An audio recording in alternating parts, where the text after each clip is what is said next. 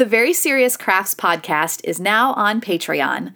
Head on over to patreon.com/seriouscrafts to support our podcast and get early access to episodes. Find out about our unfiltered Patreon-only off-week episodes and more. You're listening to the Very Serious Crafts podcast. We're very serious crafters. And we craft very serious crafts. Very serious. Hello, and welcome to Season 2, Episode 19 of the Very Serious Crafts podcast. I'm Molly from Wild Olive, and apparently I'm very enthusiastic today. Huzzah! I'm Haley from Red Handled Scissors, and I am deeply underslept. And I'm Heidi from Hands Occupied, and today we'll be talking about pumpkin sweaters, making linen, and volunteerism crafting.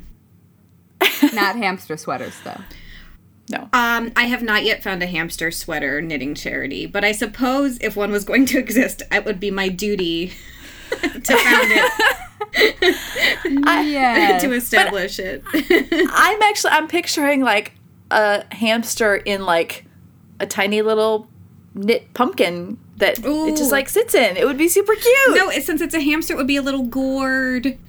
Oh, it's decorative gourd oh, wait, I can't say the rest of that. Yay! That's so cute.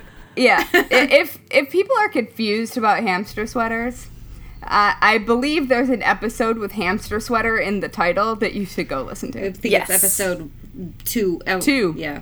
Episode 2, I think. Of Season 1, yes. Yep, I mean, of Season 1. This goes back, but it also makes appearances along the way because hamster sweaters should always do that.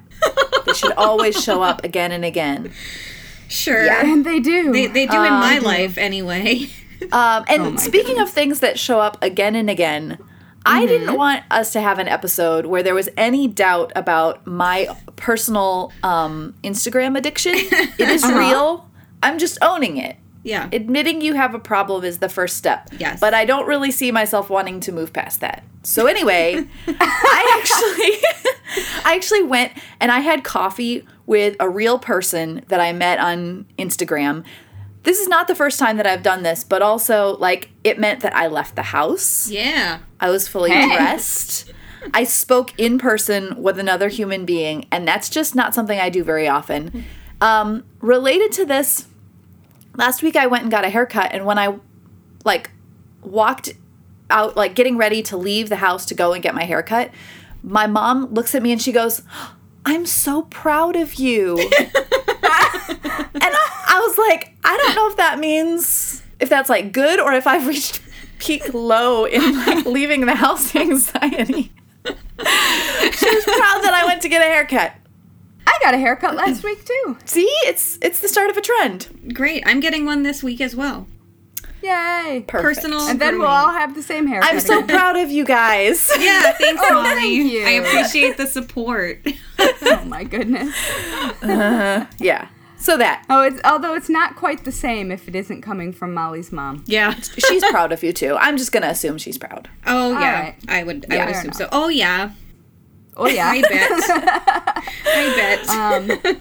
Oh, boy. So, I thought that we were about to get a cameo from Mr. Big Stuff the cat finally meowing. But he meowed up until I put my headphones on and plugged in the mic. And now he's back sleeping. Aww. But I have never had him, and I've only had him for 7 months, I think. I don't even know what month it is currently, so I actually don't. August. So 8 months. 9 months? Whatever. 9 months. Wow. Anyway, so he has never shown particular interest in any of the crafts that I have done. Mm-hmm. But for some reason, I was on a video chat with a bunch of people who meet once a month and teach each other a skill. Mm-hmm. And it was my turn, so I was teaching English paper piecing to a group of people. And these are people who, like, teach entirely different things. Like, it isn't a crafting group. Right. And so I was teaching a bunch of people English paper piecing who had not necessarily even sewn before. And so I am, like, doing all of the exaggerated hand movements of trying to show people how to do this thing, but on a camera on the internet, without, like, a cut to zoom or something like that. And so Mr. Big Stuff walks in, and I feel some eyes on me. And I look down, and there's the cat watching with wide eyes every movement of my hand. And I was like, oh no. This does not bode well for the cross-stitch book I'm writing. This does not bode well. Oh, right, because he was not around for the last one. Yeah. No, he wasn't. He missed it by 2 months. There you He go. will, he's going to enjoy this. Because, I mean, I understand, right? That motion can look, and especially with a little bit of thread, it very much looks like cat toy. I mean, but he's thing. never been interested. He's never even, like, he sleeps in my desk chair and has never tried to get onto my desk. Like, Yeah. I'm like, all right, cat, here we go. But he was so excited. It was like he was discovering a paradise island or something. I don't know. Paradise Island. It was like he was discovering food because and Mr. Big Stuff. Yeah, he likes food. Yeah. Anyway, Well, speaking of discovering crafts, from your cat to my partner. I like it. So my dear husband Ed, he was feeling a little down the other day, and he was, I guess he must have just taken one look at me finally after 12 years and said, you know, there might be something to all these crafts that Heidi's doing all the time. Maybe there's a reason she does them all the time. I mean, he's actually not, like, a totally inattentive craft spouse at all. Like, he's amazing, but I'm Right, allowed to yeah. tease him a little bit. Because... Yes, that is your right. Because he decided when he was down this week to pull out this paper crafting kit he had that is Star Trek theme. And so he sat down and spent 12 hours with an X-Acto knife cutting out this 3D paper sculpture to make the Star Trek Enterprise. And he was like, what kind of like adhesive do you think would work? And it was really, really cute. Oh, I love it. So now we have a very big, very paper Star Trek Enterprise on our mantelpiece. I mean, I'm impressed. That has a lot of parts. Yeah, but I'm super Yeah. here for it. So shout out to Ed for being Hey, awesome Ed. and using crafts as a great mental health coping mechanism. Way to go. I love that. Yeah. Huzzah. Huzzah. And also, he's just delightful. So, Yeah, he hooray is. for him anyway. I know. My whole craft night, Ed knows this. Hey, Ed, I know you're listening. My whole craft night has said that they are very jealous of my husband, so I consider that, like, a huge compliment. Yeah. Yeah. They were like, does Ed have a brother? And I was like, he does, but he doesn't live here. Sorry, friends. Alas. Yeah, I only got to meet him for a few minutes, but he seemed Yeah. so great. He's the best. Okay, so we're going to jump into something that is like, this is a very serious craft here. It actually is. This is a very serious craft. So when I embroider, my favorite fabric to work with is linen, like real linen fabric. I saw something, someone was talking about Robert Kaufman's Essex linen, which is a linen and cotton blend. And it's a little bit sometimes easier to work with, and that's fine. I've worked with it. It's great. But like pure I like linen. a linen cotton blend. Yeah, it's really nice. But also there's just something amazing about pure linen fabric. Amazingly wrinkled. Okay, yeah. It's also But yes, amazingly I like completely shifty agree. and sometimes frustrating to work with, but like It's so nice. it's just so nice. And it's really, for me, my favorite part is actually embroidering on it, because once it's actually in the hoop and you're stitching, Maybe you've got a little stabilizer with it. Great. But it just is like, it's fantastic. So, not even realizing, well, maybe realizing that this is a love of mine, YouTube, while I was looking at crochet videos, but YouTube presented me with a suggested video on how linen is made. And the first one that it showed me is great because it was going back to how linen has traditionally been made, like going back hundreds of years. And it's from a, I believe it's in Ireland, that they made this video. It's part of like a, like a visitor center, kind of a historical, Yeah. Like reenactment. not museum, but exactly that kind of a thing. So they have this older gentleman, and he starts by showing how they plant the flax. Cool. Yeah. And then they It's so weird. they start out, like the video takes place over the season because they start planting the flax. They show as it's growing and how long it takes for it to grow, harvesting it, the process of... Wait, is this the Canadian one? No, this one is Irish. Oh, Yeah. because I watched a very similar Okay. Canadian video. Well, I'm going to need your link so we can compare. I'm going to assume, though, same method because they grow it, they soak it, they dry it, and then they, like, whip the stems of the plant on these little spikes. There's a whole thing. That's where you get, like, the threads of... Well, not the threads, but the pieces of the flax plant that's ready for linen, and then it can be spun. Cool. And I'm watching it going, obviously this is a lot of work, but one could probably grow some linen in their yard or some flax in their yard and like try this out. Sure. That was instantly where I went. But I had to keep looking. So then I ended up on a video of how... Don't you need a bog, though? Don't you need an anaerobic environment for it to soak in? This one, they soaked it in basins of water. Huh. Yeah, Cool. I know. I watched another one, and it was a modern Belgian linen, and they show the fields being, like where it's planted and harvested by machine. They actually leave the flax outside to do its soaking and processing with water that way, just from rains and that sort of thing. But then they show bringing it into the factory. And this is where it starts to get a little bit... there was times when it was almost like, ew, I don't want to watch this. Yeah. Because the strands of the flax, the term flaxen hair... Yeah. Yeah.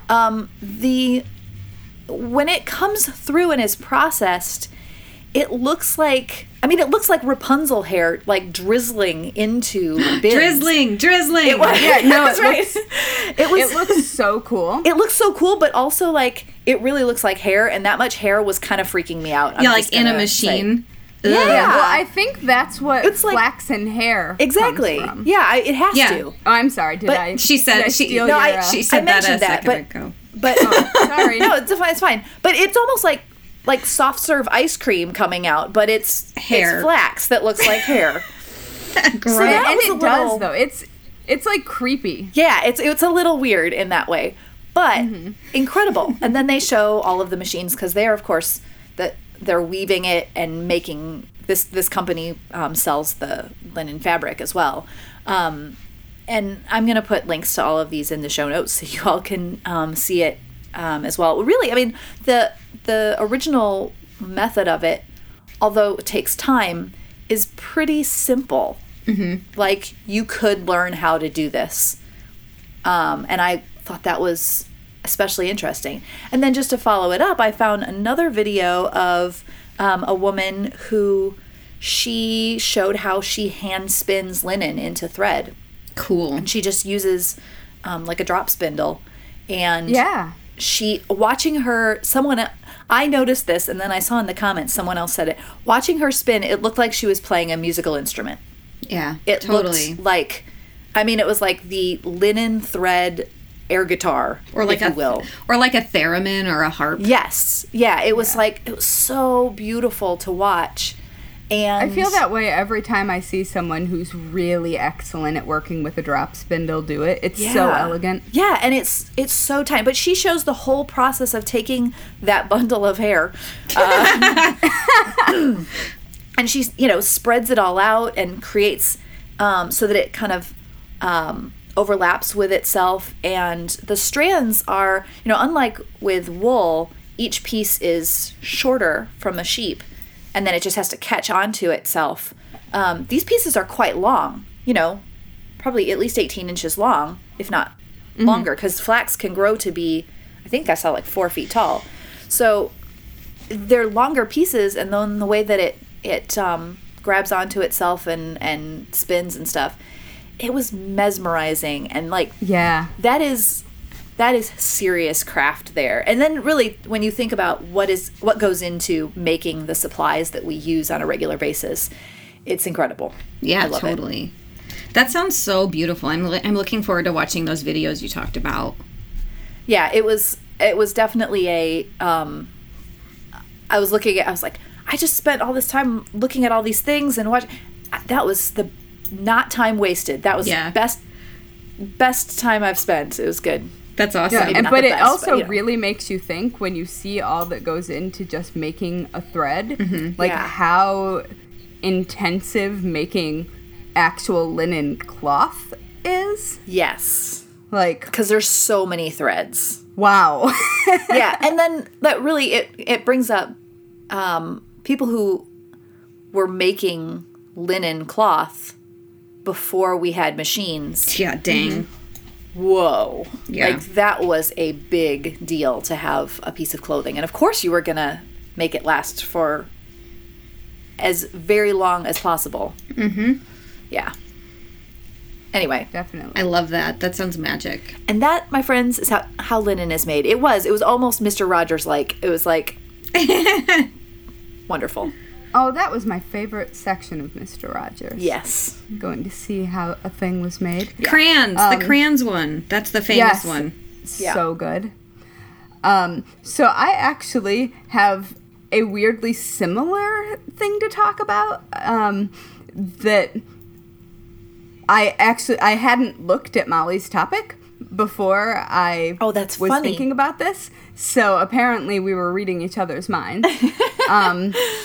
But I want to talk about flax too, and also spinning flax, but specifically in talking about antique laces and how when you see a preserved piece of lace in a museum, how it seems impossibly delicate and impossibly intricate, and it's really hard to wrap your mind around how anybody worked with something that small.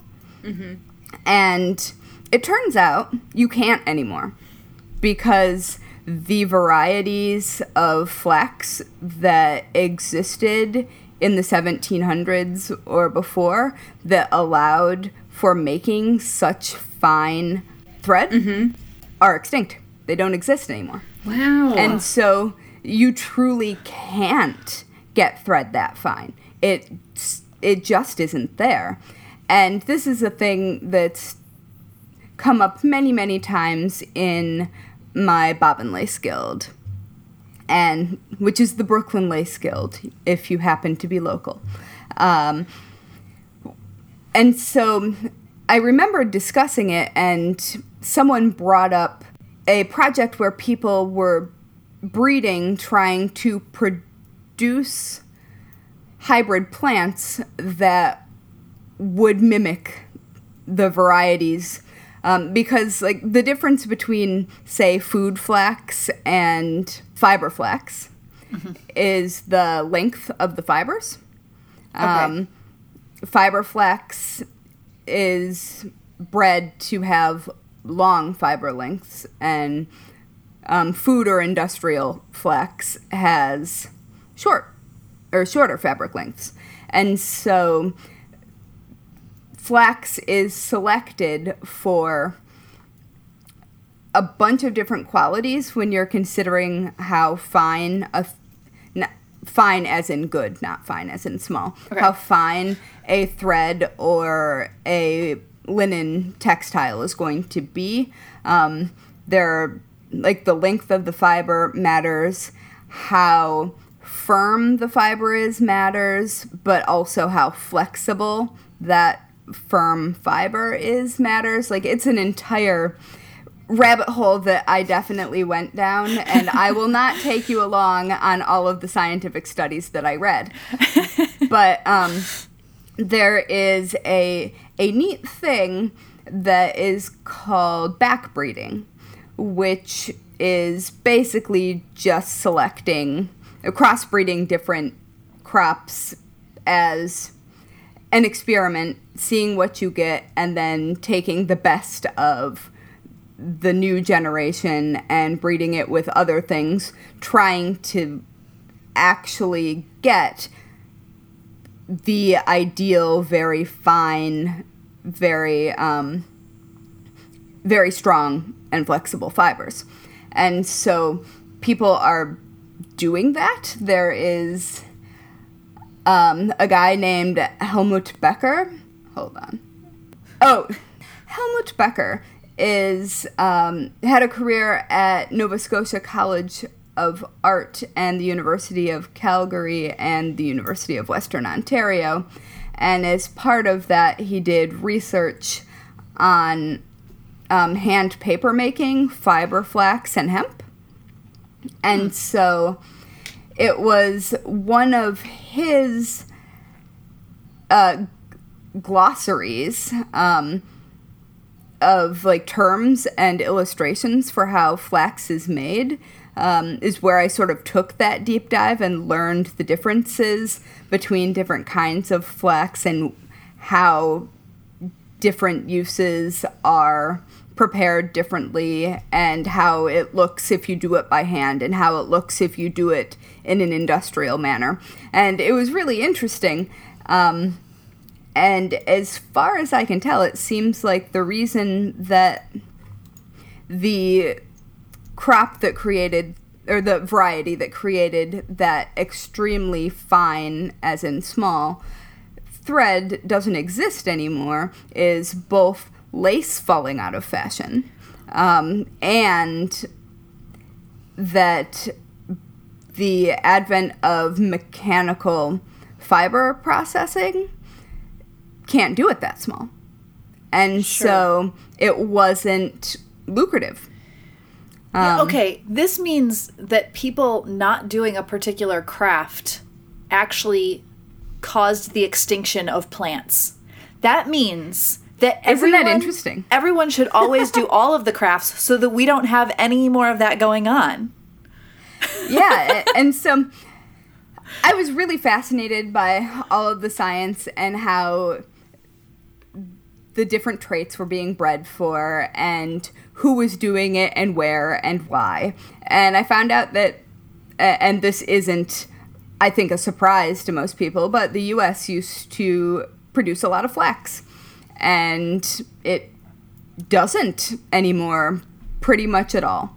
And it's very interesting to me. There are a few people who grow it, like Molly was saying, and produce it for their own use. Yeah. But most of the, like, if you want to spin flax, and you can buy flax just like you can buy wool roving. Right. You can just order it, and it will come to you, and you can spin. But most of it is not coming locally if you're in the United States, which I thought was interesting. And there are so many different varieties that show up historically in so many different kinds of textiles, and so many different parts of the world had so many varied and very specific types of flax thread made for different uses and different textile productions, like in ancient Egypt and in China in very early days. And so it's very interesting how the progress of people and like the Industrial Revolution sort of made it so you actually really can't make it like you used to. Mm-hmm. Yeah. And so when a lot of people are like, ugh, they just don't make them like they used to, you literally can't right now in the current world of buying flax thread for lace making. Mm-hmm. So I just thought that was kind of interesting, and I will be... The lace world will rejoice if the ability to make thread that fine again ever exists, because I have seen historical lace up close at the Ratti Textile Center at the Met, and I've looked at it under a microscope, and it is truly amazing. That's and cool. Thread finer than a hair. Mm-hmm. Like, wow. Yeah. It's like many times smaller, it would seem. Mm-hmm. So anyway, very cool. Yeah, I mean, and just thinking about the flax itself that's required for that, which is obviously where that what they're trying to recreate. But then to have the skill to spin it that fine in itself is like mind blowing, honestly. So. Oh yeah. I'm not sure. I do wonder if the varieties of flax required to make the fiber that would be required to make thread that small. I wonder if anyone now would have the skill to spin it that small. Yeah. I mean, I'm sure that it could be developed if you were already a skilled spinner. Yeah. But that actually is a really interesting point. Like, probably we don't know how to make it anymore. Yeah. Mm-hmm. But, yeah, so it was neat, and I will post a link to this glossary of flax terms, which sounds like it's a totally boring academic document. And it might be if you read it, but it's fully photographed. Mm-hmm. Yeah. And so it shows every single part, including old tools. Yeah. So like the hammers that would beat the flax I was and thinking, things like that. When you pair that though with videos of people actually making it in the traditional method, it all connects, and then it comes alive. Because I honestly, watching just a short video of how that is done, I wanted to try it. Yeah. You know? So totally. Yeah. I felt that same way, but I also felt deeply, deeply intimidated. Oh yeah. And I think that the illustrated thing that I will post a link to is a truly ridiculously in-depth step-by-step look, because it's a scientific document. Yeah. But it is, like, definitely watch a video and then look at the photos, because then it will be very clear what's going on and you will be even more impressed.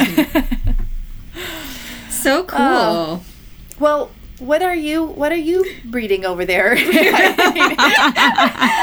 Sorry, that was a terrible segue. Are you taking scientific deep dives into flax agricultural production? Heck no. Well, she has something breeding on her knitting needles. Yeah. So while we've been sitting here listening to my very smart friends, Molly and Haley, be very smart. That's just Haley. That's the very smart one. Oh, come now. Yeah. Oh, come now is the right response. Well, what I'm doing over here is I am knitting myself a pumpkin sweater, because that's just something I felt like doing, you know. Wait, explain. Explain pumpkin sweater. I'm very excited now. Thank you for your curiosity, Haley. I am also sleep deprived, so no, I'm genuinely really excited. Yeah. So if you've ever listened to any of the junk I've rambled about on this podcast, it usually comes down to wanting to make clothes that fit. At least that's been my theme for season 2, I think. And it's also been learning a lot about vintage crafting. Not like antique crafting, like weaving flax out of hair or whatever these two were just talking about. You can weave lace out of hair. It's really beautiful. Oh, BTW, I think that doing maybe an episode around Halloween all about crafting with hair, I really think we need to do that. I have so many resources. I bet you do, girlfriend. I bet you do. Okay. I've seen hair lace in person. I think I have too at like a museum, probably. Probably. But it probably didn't have the deep really emotional cool. impact on me that I'm sure it had on you. Well, I saw it not behind glass. I saw it on a table. I'm in good front with of me. distance. I'm good. Yeah. Okay. So back to pumpkin sweaters. So yeah, right now I have cast on a vintage style sweater. I'm really into this 1940s silhouette still after going on a vintage knitting retreat this spring. So that's cool. And I think that these silhouettes are ones that really flatter my body because I have very narrow shoulders. So I'm like leaning into. Oh, I think so too. They look really good. Thank you. Yeah, so I'm doing that, but I want to experiment with a slightly different and slightly more like dramatic sleeve shape, like maybe like a baby dolman sleeve that meets a raglan sleeve. So like think like Art Deco, a little bit more volume in the shoulders, armpit region. Is that the pumpkin part? No. The pumpkin part's just, I think, going to be just a jack-o'-lantern face on an intarsia on the torso, but I really want to pair it with kind of a Halloween-y sleeve just for a fun chance to experiment. Giant round sleeves. They're just asking. Yeah, for faces. I was picturing my grandmother's wedding dress that had the. Is this the official term? Leg of mutton sleeves? Yeah, that's Exactly. Yeah, that's what she said. It seems so, yeah. Yeah, that would be perfect. They would look like two pumpkins that you're walking around with. Yeah, I'd be worried about the face getting distorted in the intarsia part. I mean, Okay.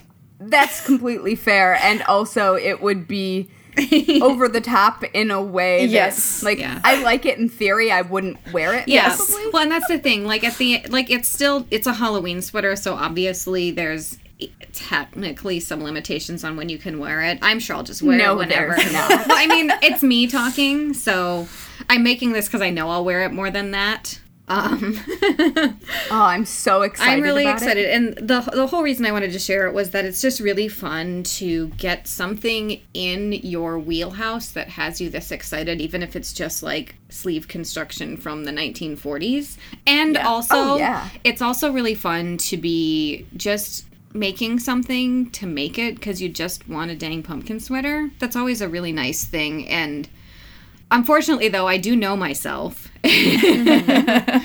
And I must assume that I'll finish this, decide it's, like, really great, and within a year, I'll make a whole bunch of work out of it. And by work, I mean it'll probably end up being a pattern. But not till Halloween 2020. We'll need some joy in our life in October of 2020, right? That's not political. So pumpkin sweater will probably be what it is. But also, will have. Please don't. I was going to say, why are we even talking about joy? that? What'd you say? Don't think that we'll need joy. No. Think that we will already be joyful. In October? Except that.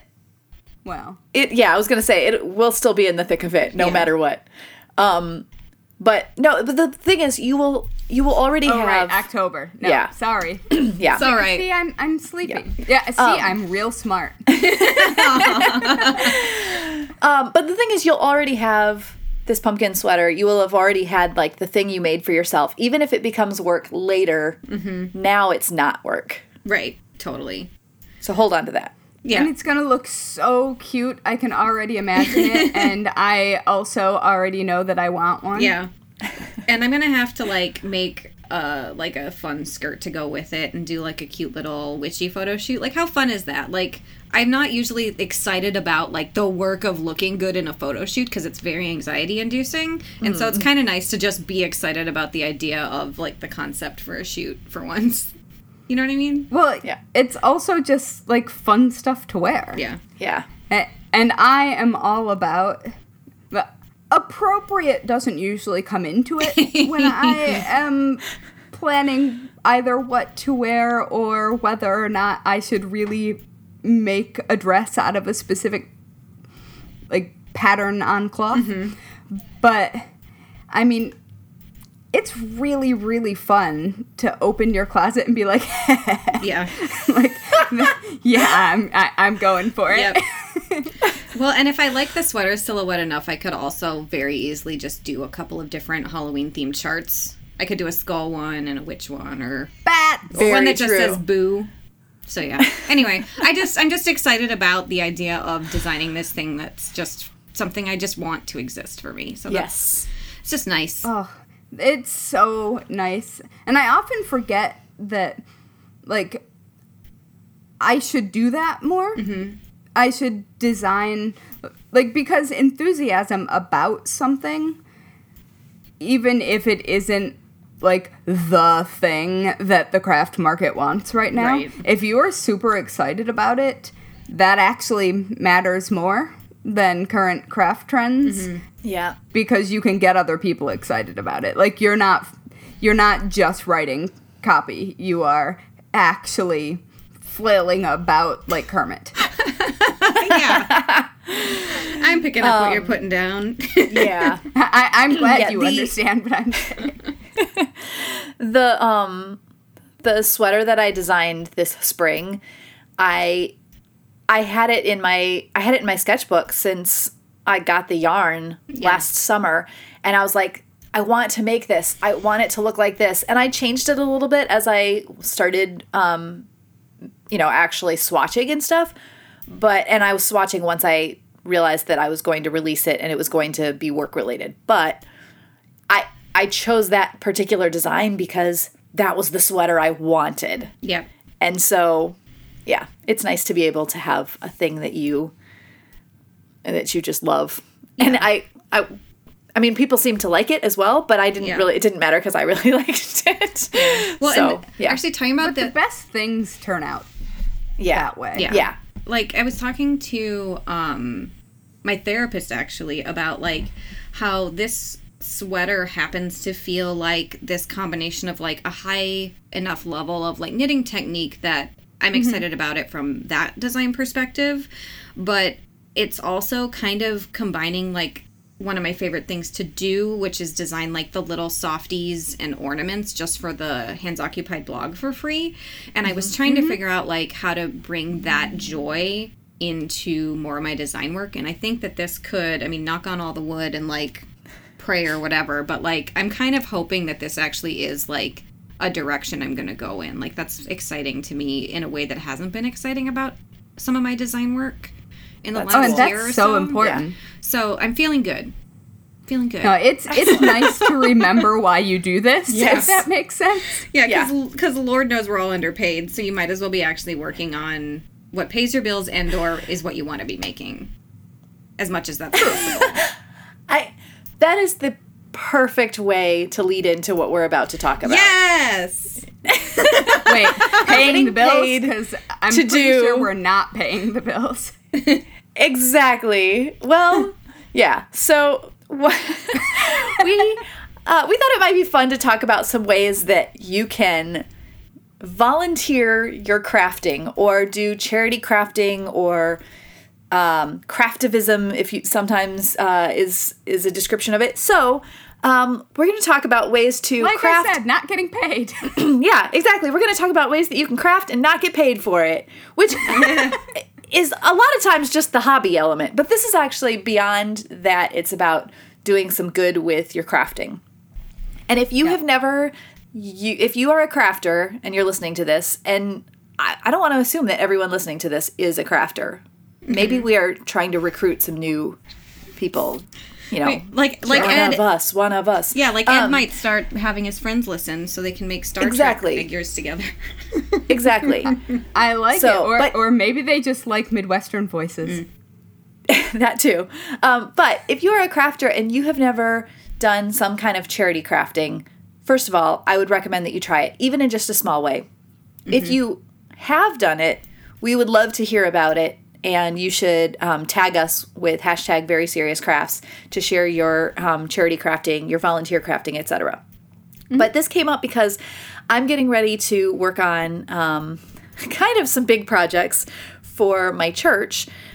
We have a ministry for kids, teens, and adults with special needs, and so I help out with that sometimes. And so I'm actually going to be making some large felt banners to hang in the rooms.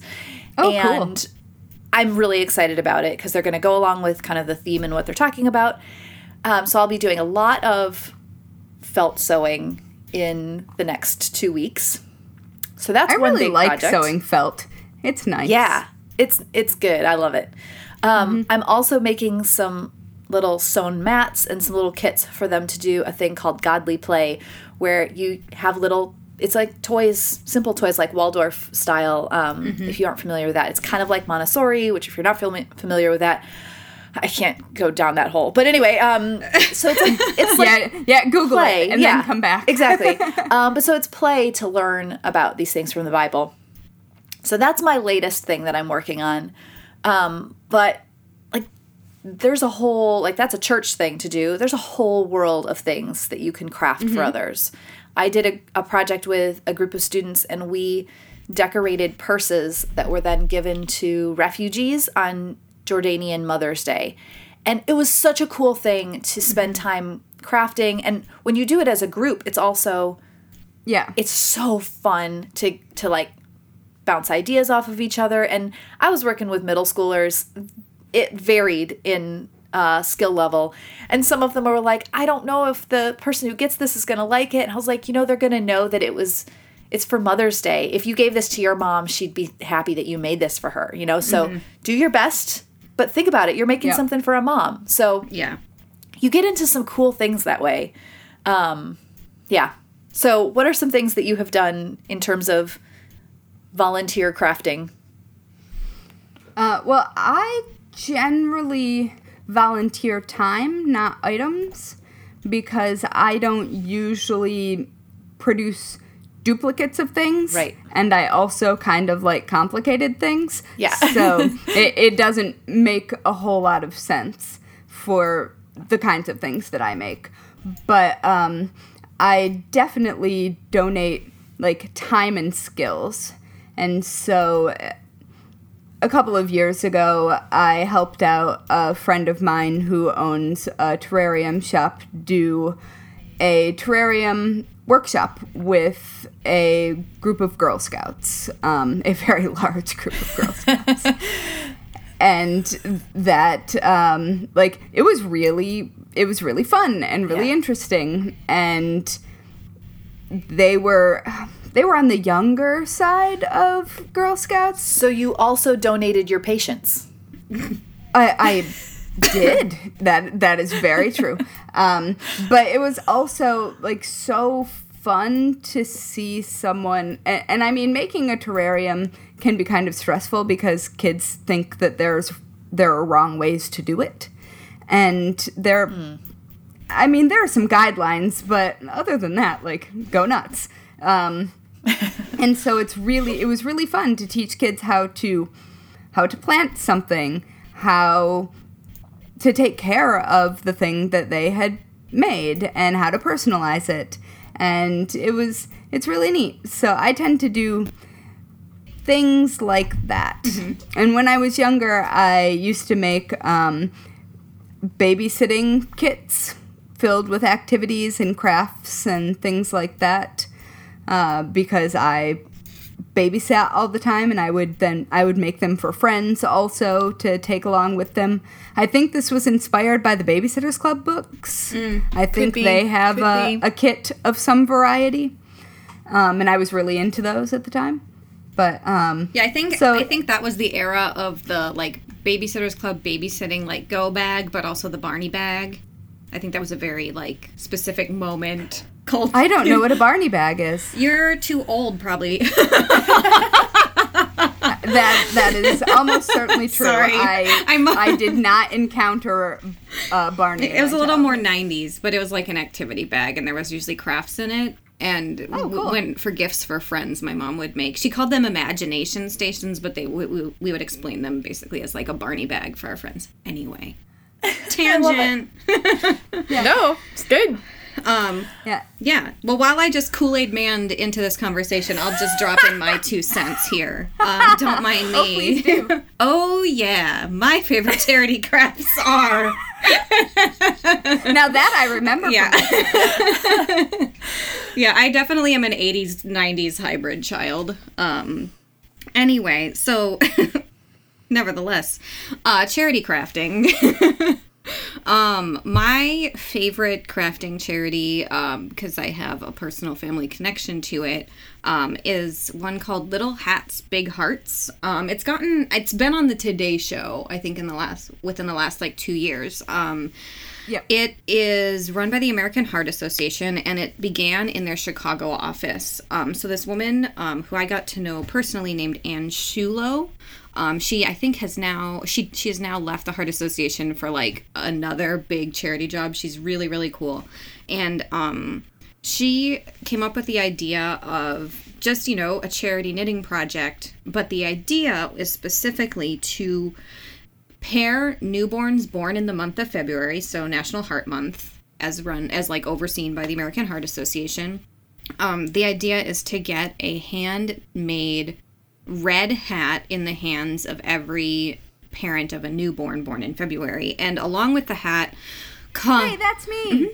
Along with the hat comes an information packet with some educational information about signs of congenital heart defects. So a very, like, congenital heart defects, especially if they go undiagnosed, you can even be an adult and not know you have one of these conditions, and quite literally drop dead because you didn't know, and you didn't know you needed to get tested. And without going into too much detail, that happened to a cousin of mine. She had an undiagnosed heart defect and passed away because she had a heart attack, and there wasn't a defibrillator at the facility she was at, and she passed away immediately. She was 18.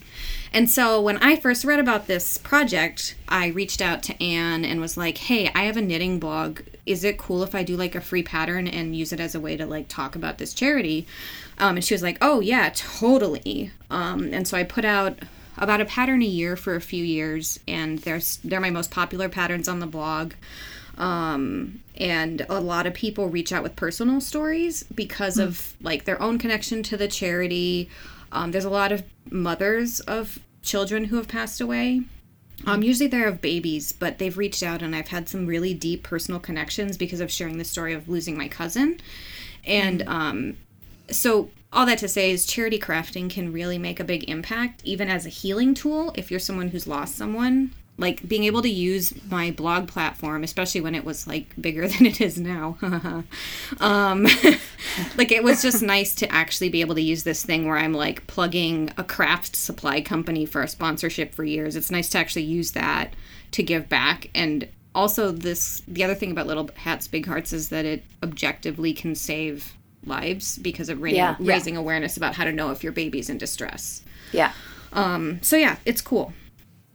That is do cool. charity crafting. And also Little Hats Big Hearts is one that's gone so viral since it started a few years ago that there's like chapters, there's like groups of people who are the point person for receiving donations. There's one in I think almost every state now. Yeah, but if you that makes sense. But if you go, I think I wrote about that at some point on craft. Yeah, if you go to littlehatsbighearts.org, that will take you to all of the information you need for making and donating hats. So very cool. Yeah, I like charity crafting. Yeah, I aspire to one day when I quote unquote retire, to do bulk crafting for these kinds of projects. You're gonna be the lady in the newspaper that they're like, local woman. Yes, exactly. I want to be local woman. Since you were talking about that, Heidi, it made me think. I was born 2 months early, and in the 80s, which is a very different thing than being born 2 months early now, I guess. But there weren't clothes or hats or anything to fit me. I wore a sandwich bag, like, no joke, a sandwich bag to keep my body heat in. And in the incubator, apparently I wasn't pleased. But I haven't been pleased. I was going to say, it's cranky baby Haley. Oh, man. Cranky baby Haley definitely existed. My mom said that was, like, the first thing I did in the world was give her the look. So, oh, Patty. But anyway, so I know that there are definitely people who donate hats for preemies and micro preemies, and that's a pretty quick project. So I think, Heidi, you have inspired me. I think I'm going to look into maybe doing some of that since I was born super early and I've got that personal connection.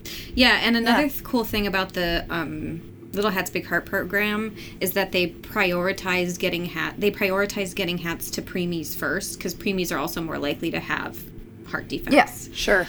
So yeah, it's pretty rad. And a preemie hat, if you want a rule of thumb for just winging a hat with scraps, size of an apple is where you start, or your fist if you know it's a micro preemie.